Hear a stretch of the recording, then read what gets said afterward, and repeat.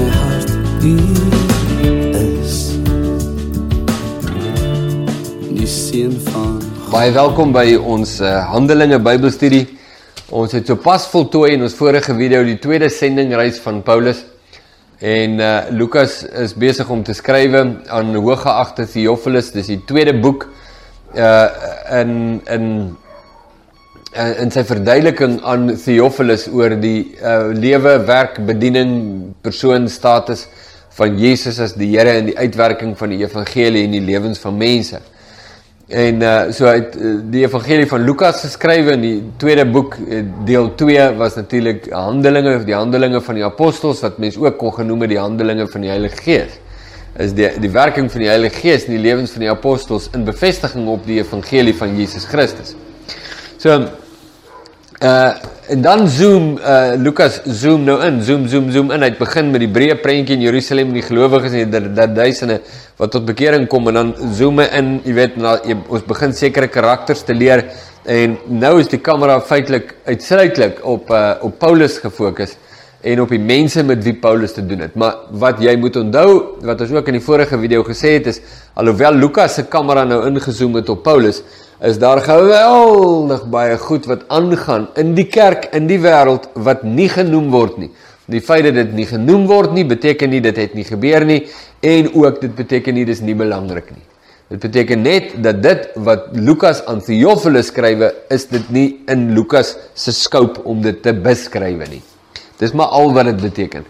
So, daar is baie ander goed wat nog gebeur het, nee, wat verskriklik interessante leesstof sou wees, om te sien in al die ander gedeeltes, en nadat Paulus weg is, wat het gebeur in die gemeentes, jy weet, wat hy nou gestig het, wat hy nou geplant het, dan gaan hy weg. Ons weet ook niks daarvan nie. Wat was die wel en wee van die mense daar nie? Al die beste inligting wat ons het van daardie gemeentes is, sou Paulus of Petrus of Johannes of Jakobus briewe aan die onderskeie gemeentes skrywe, en dan kon jy uit die inhoud van wat hulle skrywe, kon jy rekonstrueer 'n bietjie van wat die lewe en wel en wee van 'n bepaalde gemeente was, maar Lukas skryf ook niks daaroor nie. Nie omdat dit nie belangrik is nie, dit is ontsettend belangrik, maar dit was nie die doel van sy skrywe nie, dis maar al wat dit was. So, dit sou interessant gewees het, as 'n mens nou dokumente kon kry, soos Lukas se dokument aan Theophilus, maar oor die verskillende gemeentes, en wat het daar gebeur, en wie daar gekuier, en wat is gesê, en wat was die konflikte wat ontstaan het, dink jy, dit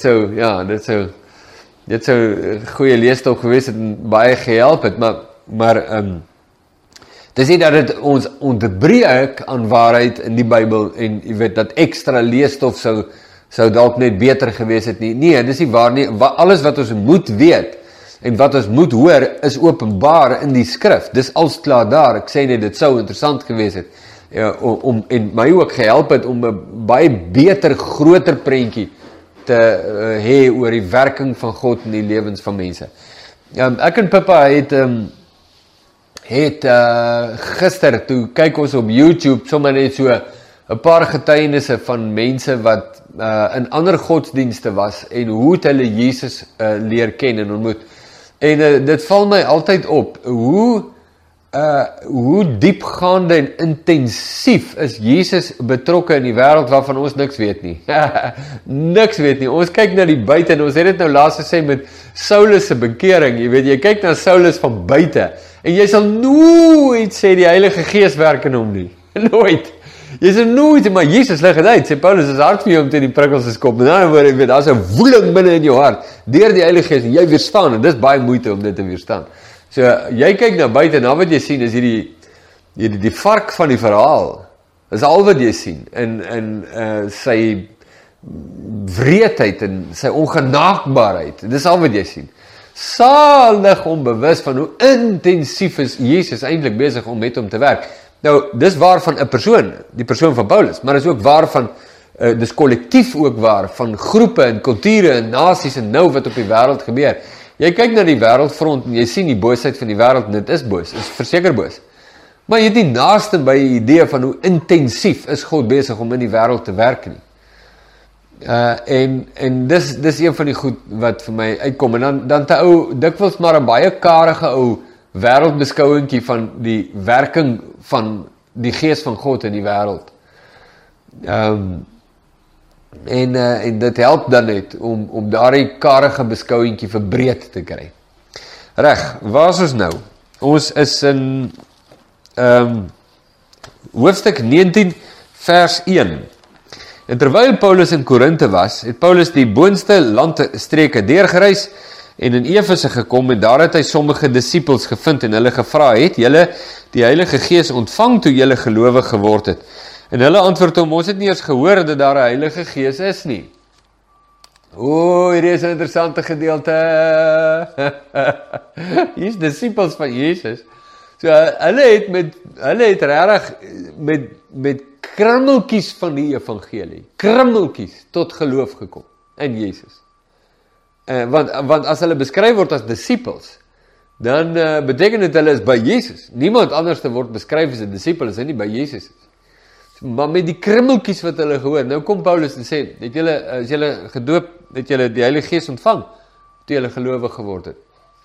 Nou sê nie, hulle het nie geweet. Hulle het nie geweet as die Heilige Gees nie.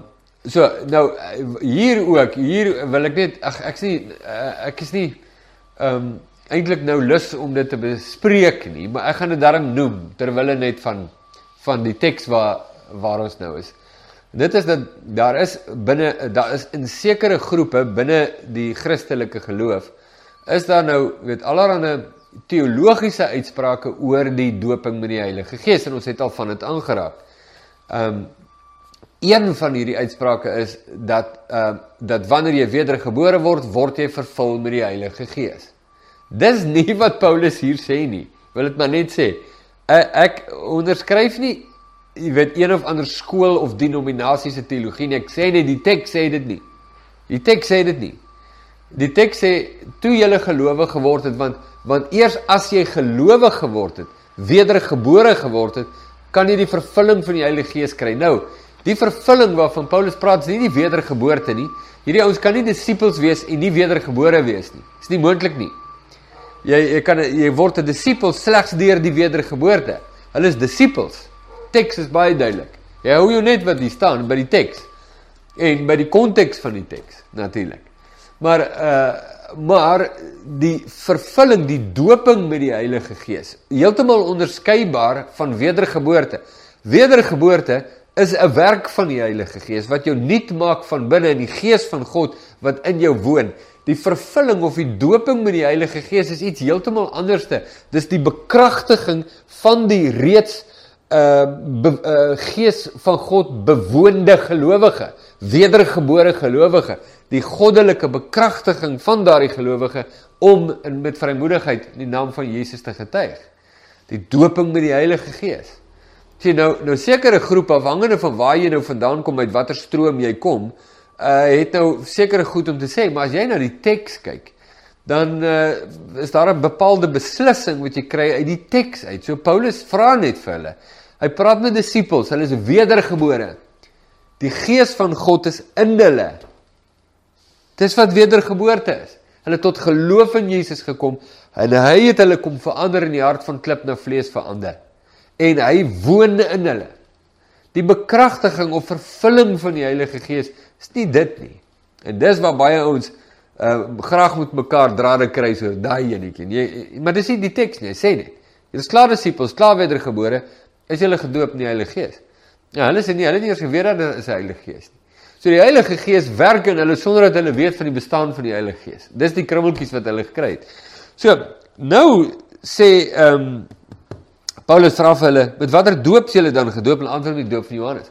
Nou, hoekom het Paulus hulle gevra met watter doop is julle gedoop? Bedoel Paulus dat die vervulling met die Heilige Gees of die doping met die Heilige Gees gebeur by die doop? Nee, dis ook glad nie wat Paulus sê nie, glad nie.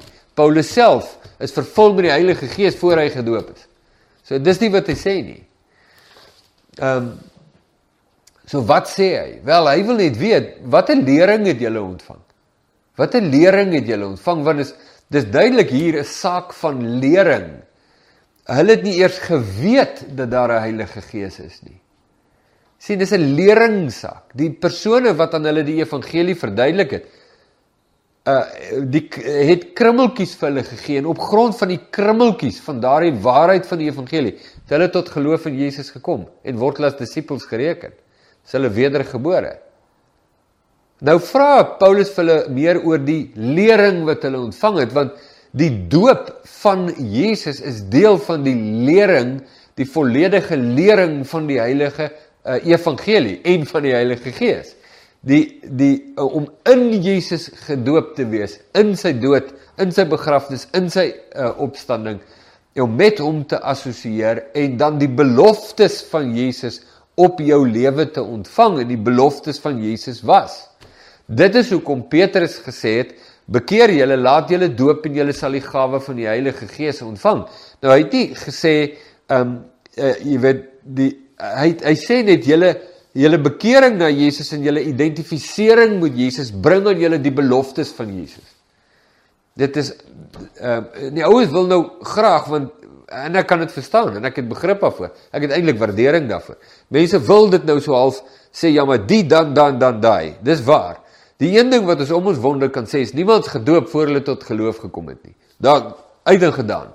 Maar ons kan nie sê dat jy kan eers met die Heilige Gees gedoop word, nadat jy gedoop is in water nie, want, hoekom nie? Die skrif sê, dat daar was heel wat situasies, waar het andersom plaasgevind het. Nou niemand is andersom gedoop nie, nooit nie, met water nie. Daai ding bly vas, eers tot geloof, dan gedoop, nooit andersom gebeur nie, nooit nie. Maar doping met die Heilige Gees en doping met die water het al andersom gebeur. So jy kan nie daar dan sê, dis eers wedergeboorte, dan doop in water, en slegs dan kan jy gedoop word met die Heilige Gees nie, die skrif laat dit nie toe nie. So dit is net, dis net 'n swak lyn in teologie om te volg, jy kan nie sulke stellings of doktrines hê nie. Maar dat daar gebrekkige leringe in die kerk oor die eeue was, is duidelik. Hier is die eerste kerk. Nou hulle het 'n paar goeie teologe, hulle het vir Paulus, hulle het Apollos, hulle het vir Petrus, maar hierdie mense in Efese het niks, hulle weet niks van niks nie, maar hulle weet van Jesus. En hulle het tot geloof in Jesus gekom, en hulle is wedergebore, en hulle is navolgers van Jesus, maar weet nie van die Heilige Gees nie, is nie eers gedoop met die doop in water nie. En Paulus vra hulle na hulle lering, so hulle sê, nee, ons is gedoop met die doop van Johannes. So Paulus besef, luister, hierdie mense moet lering kry, dis wat hulle moet kry. So daarop sê Paulus, Johannes het met die doop van bekering gedoop, en aan ons die volk gesê, dat hulle moes glo in die een wat na hom kom, dit is Jesus Christus, en toe hulle dit hoor, is hulle gedoop in die naam van die Here Jesus. Nou, daai was een sinnetjie, van wat ek glo, 'n baie groter verduideliking was. Maar Lukas het dit net goed gedink om want dit kon nie net een sinnetjie wees nie. Ek bedoel, Paulus kon nie net sê, Johannes het met die doop van bekering gedoop en aan die volk gesê dat hulle moes glo in die een wat na hom kom, dis Jesus Christus nie. Wat 'n verduideliking is dit? Maar vir hierdie mense, vir die disippels in die eerste kerk, was dit soort van die opskrif van die lering wat sou volg daarna, wat Lukas nie neergeskryf het. Want Paulus sou differentieer tussen Johannes wat mense gedoop het in sondebelydenis, in die hoop op die Messias wat sou kom, maar die doop van Christus is die doop van identifikasie met Christus, en die doop van Johannes was die identifikasie met sonde. Ek identifiseer dat ek 'n sondaar is en verlossing nodig het, en my hoop stel op die een wat sou kom, waarvan Johannes die voorbereider was. Die doop van Johannes, daarom het die doop van Johannes ook gestaak en nie aangegaan nie. Maar die doop van Christus was 'n identifikasie met Christus in die Messias, geloof in die Messias wat gekom het. Dis twee heeltemal verskillende dope, daarom is die een opgehou en die ander een vandag gaan nog aan. Dis die lering wat hulle sou kry. Toe hulle dit hoor, waarvan vers 4, glo ek, net die opskrif was van die lering wat hulle sou hoor, is hulle gedoop in die naam van die Here Jesus. En Paulus het hulle die hande opgelê en die Heilige Gees het op hulle gekom en hulle het met tale gespreek en het geprofeteer. Nou, weer eens, hier sien ons weer eens dat daar is tale ter sprake. Watter tale het hulle gespreek? Was dit brabbeltaal of was dit mensentale? Die teks maak nie 'n onderskeid nie, sê nie. Sê net hulle het betalig en hulle het geprofeteer. En dat hulle het groot vrymoedigheid aan die dag gelê, kan jy met tale spreek en kan jy die gawes opereer sonder dat jy gedoop is in die Heilige Gees? Daar's 'n goeie vraag om te vra. Kom ons sê, jy het tot geloof in Jesus gekom, jy is gedoop in water, jy is gedoop in Christus, jy is wedergebore, en die Gees van God is in jou. Jy is ook nie gedoop met die Heilige Gees nie. Nee. Kan jy die gawes opereer? Dat is 'n goeie vraag. Nou, sommige mense sê, onmoontlik. Kan jy die gawes opereer, as jy nie gedoop is in die Heilige Gees nie? Dooping in die Heilige Gees is 'n interessante saak, want dis iets wat nie net eenmalig plaasgevind het nie, dit het meermalig plaasgevind. En dit het veral plaasgevind wanneer die disippels voel dat hulle getuienis gechoke word, en hulle vrymoedigheid word ontneem vanweë die dreigemente wat teen hulle geblaas word, dan bid hulle en word hulle weer gedoop met die Heilige Gees, en met groot vrymoedigheid gaan hulle dan die volgende hoofstuk binne. Om ongeag die teestand wat hulle beleef teen die evangelie nog steeds met vrymoedigheid te getuig. Vraag, kan jy in die gawes van die Gees opereer sonder dat jy gedoop is in die Heilige Gees? Die Gees van God is klaar in jou, dis hoe jy wedergebore geraak het. Dis die Heilige Gees, sê Jesus in Johannes 3, wat jou nuut maak van binne. En jy is nou 'n tempel van die Heilige Gees. Maar as jy nog nie gedoop is in die Heilige Gees, sien, dis die vraag. So, maar hoe kan jy 'n tempel van die Heilige Gees wees as jy nog nie gedoop is in die Heilige Gees nie? Dis die verwarring en die goed wat na vore kom. So, as jy nie gedoop is met die Heilige Gees nie, of die woorde wat hier gebruik word, vervul word met die Heilige Gees nie, is die Heilige Gees nie inwonend in jou nie. So, as die Heilige Gees nie inwonend in jou nie, is nie, hoe sê wedergebore. So, dan moet jy 'n sprong maak en sê, jy word eers wedergebore, wanneer jy vervul word met die Heilige Gees. Kan jy sien? En dit kan jy nie sê nie, want die skrif duidelik, dis nie waar nie. So, krap het klomp mense se teologie nou om. En dis die tipe goed wat mense wil uitpleis om seker te maak. Ek sê, uit my verstaan, uit hierdie skrif, jy word wedergebore deur die Gees van God, en is van daar af die tempel van God. Jy kan gedoop word deur die Heilige Gees, vervul word met die Heilige Gees, voordat jy gedoop is in water. Of andersom. Maar jy kan nie wedergebore word, alvorens jy nie tot geloof in Jesus kom nie. Want daar is mense wat sê, dis nie waar nie, word eers wedergebore, en dan kom jy tot geloof. Dis meer in die lyn van ekstreme Calvinisme. Ek glo nie daarin nie, en dis nie in daardie rigting nie. Jy kom tot geloof, jy kan die Gees van God weerstaan, die Bybel is baie duidelik daaroor. Mense kom tot geloof, hulle aanvaar die waarheid van Jesus, en hy ontmoet hulle, bonatuurlik, deur die Heilige Gees met wedergeboorte. Dis bonatuurlik, en die Gees van God is nou in jou, want dis hoe jy 'n nuwe mens geword het. Daardie nuwe mens word nou gedoop in water, as in identifikasie met Christus. En daardie disipel word vervul met die Heilige Gees, met die doel om van Christus te getuig, en daardie vervulling kan meermalig plaasvind. Dis my verstaan daarvan. Goed, waar is ons nou? Ons is nou daar bo. En hulle was altesaam omtrent 12 manne. So die vraag wat ons nou nie geantwoord het nie, maar wat ek so 'n bietjie gaan laat hang, is, kan jy in die gawes opereer, as jy nie vervul is met die Heilige Gees nie? Dit was nou die rede vir my soort van kronologiese uitleg daar. Ek gaan hyne los vir 'n bietjie, ons sal hom later weer tackle. En altesaam was hulle omtrent 12 manne. Dis nou die manne daar in Hfstk wat gesê het, hulle het nie eens geweet dat daar 'n Heilige Gees is nie, hulle is gedoop in die doop van Johannes. So dis die eerste wederdopers in die Bybel. Hulle is gedoop in die doop van Johannes, en toe word hulle gedoop in die doop van Jesus. Haha. En vers 8, en hy het in die sinagoge ingegaan, en vrymoediglik 3 maande lank met hulle geredeneer, en hulle probeer oortuig van die dinge, wat die koninkryk van God aangaan. Maar toe sommige hulle verhard en ongehoorsaam was, en voor die menigte aanhou kwaadspreek van die weg, het hy van hulle weggegaan. Met ander woorde, mense van die weg die weg is Jesus. So hulle het kwaad gespreek van Jesus. Hy is nie die Messias nie, en hy was net 'n profeet, en hy was net 'n rabbi, en hy was net die seun van Josef en Maria, en hy was net 'n mens, en jy weet so, hulle het hom aan mekaar afgemaak. Aan mekaar kwaadspreek van die weg, het hy van hulle weggegaan, en die disippels afsonderlik geneem en elke dag in die skool van 'n sekere tiranus samesprekinge gehou.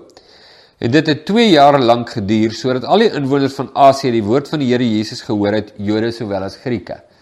So hy het nou daar geleer, en daai mense wat daar geleer is deur Paulus, het uitgegaan en ander weer geleer. En God het buitengewone kragte deur die hande van Paulus gedoen, sodat selfs wanneer doeke of voorskote wat aan sy lyf was, op die siekes gelê is, die siektes van hulle gewyk en die bose geeste van hulle uitgegaan het. En sommige van die rondtrekkende Jode, duiwelbesweerders, het dit gewaag om die naam van die Here Jesus te noem, oor die wat bose geeste gehad het, en toe sê, ons besweer julle by die Jesus wat Paulus verkondig. Dit was sekere 7 seuns van Skewa, 'n Joodse owerpriester wat dit gedoen het, maar die bose gees het geantwoord en gesê, Jesus ken ek en van Paulus weet ek, maar julle, wie is julle? Toe spring die man in wie die bose gees was op hulle en oormeester en oorweldig hulle, sodat hulle naak en gewond uit daardie huis gevlug het. En dit het bekend geword aan al die Jode en Grieke wat in Efese woon, en vrees het op almal geval en die naam van die Here Jesus is groot gemaak. Jy sien, dit was waarna ons verwys het in 'n video of wat gelede, waar mense nie onder die gesag van Jesus staan nie, maar vanuit die gesag van Jesus wil opereer. Dis wat gebeur. Dis die belangrike ding daai. Dis die gedeelte waarna ons verwys het. Ja, wat my getref het toe ek lees van die voorskote en so aan wat om Paulus was, en selfs as hulle dit op siekes gelê het, dan het hulle, God het gekies om dit op daardie oomblik so te doen, maar daar was ander kere waar dit nie so gewerk het nie, maar in hierdie geval het dit so gewerk. Nou, hoekom het God gekies om Paulus so te bevestig op so 'n geweldige, buitengewone manier? Moenie dink, dis nou die norm nie. Dis nou die norm. As jy nou waarlik geestelik is, dan moet jy nie jou sneesdoekie op iemand kan lê en dan sal hy genees. Nee, moenie daar gaan nie. Dis net nie waar nie. En daar was baie ander kere waar Paulus gebid het vir mense wat siek was en hulle nie genees het nie. Soos Trofimus, 'n medewerker van Paulus wat hulle siek agtergelaat het in Miletus. So jy moet verstaan, die setel van die autoriteit lê nie in Paulus nie. Dis nie Paulus se besonderheid wat gemaak het dat sy voorskoot magiese kragte gehad het en nou, jy weet, genees mense. Paulus se besondere geestelikheid het gemaak, jy weet, of Petrus se sy skare weer val oor mense en dan genees hulle nie, jy weet. Dit is nie waar, dis nie waar nie. Dis nie waar nie. Want hoe meer ons in Handelinge lees, hoe meer sien ons die gebreke wat Petrus gehad het en ook Paulus. En later gaan hierdie twee broers bietjie, hulle gaan toe staan met mekaar, oor 'n saak, en van Antiochië, ons sal nog al by kom. Dit het niks te doen gehad met hulle besondere geestelikheid, dit het te doen gehad met die keuse van God, om in hierdie geval Paulus op so 'n manier te bevestig. Die bevestiging van Paulus het nie gegaan oor Paulus nie, maar oor die woord wat Paulus verkondig. En dat God bevestig op so 'n buitengewone, abnormale, bonatuurlike manier, dat die inhoud van Paulus se prediking is die waarheid. God is nie in die besigheid van celebrity production nie. Jy weet, hy is besig om celebrities te maak van predikers nie. God het geen intensie om mense se aandag en fokus na mense toe te trek nie. Nooit nie. Maak nie saak wie die pastoor of dominee of apostel of profeet of evangelis is nie. God het geen behaag daarin om jou prominent te maak nie. Maar hy sal jou bevestig as jy in gehoorsaamheid aan hom lewe en bedien. Dit sal gebeur en dit sien ons oor en oor. Maar die celebrity is God self. So, is 'n belangrike punt om raak te sien, dink ek. Ek wou nou nog iets daar gesê het, maar ek dink dis nou vir eers genoeg. Ja, nee, ek sien ons tyd sê ook, dis nou hopeloos genoeg. Ja, so kom ons stop dit daar. Ek wil net sien waar het ons nou mooi gestop.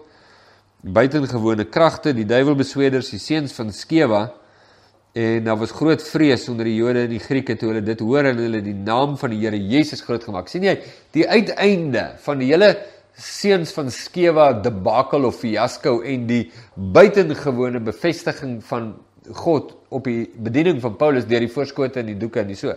Die vrug daarvan was dat hulle die naam van die Here Jesus groot gemaak het, nie die naam van Paulus nie. Belangrike ding om op af te sluit. En elke knie sal buig, elke mond getuig, dat U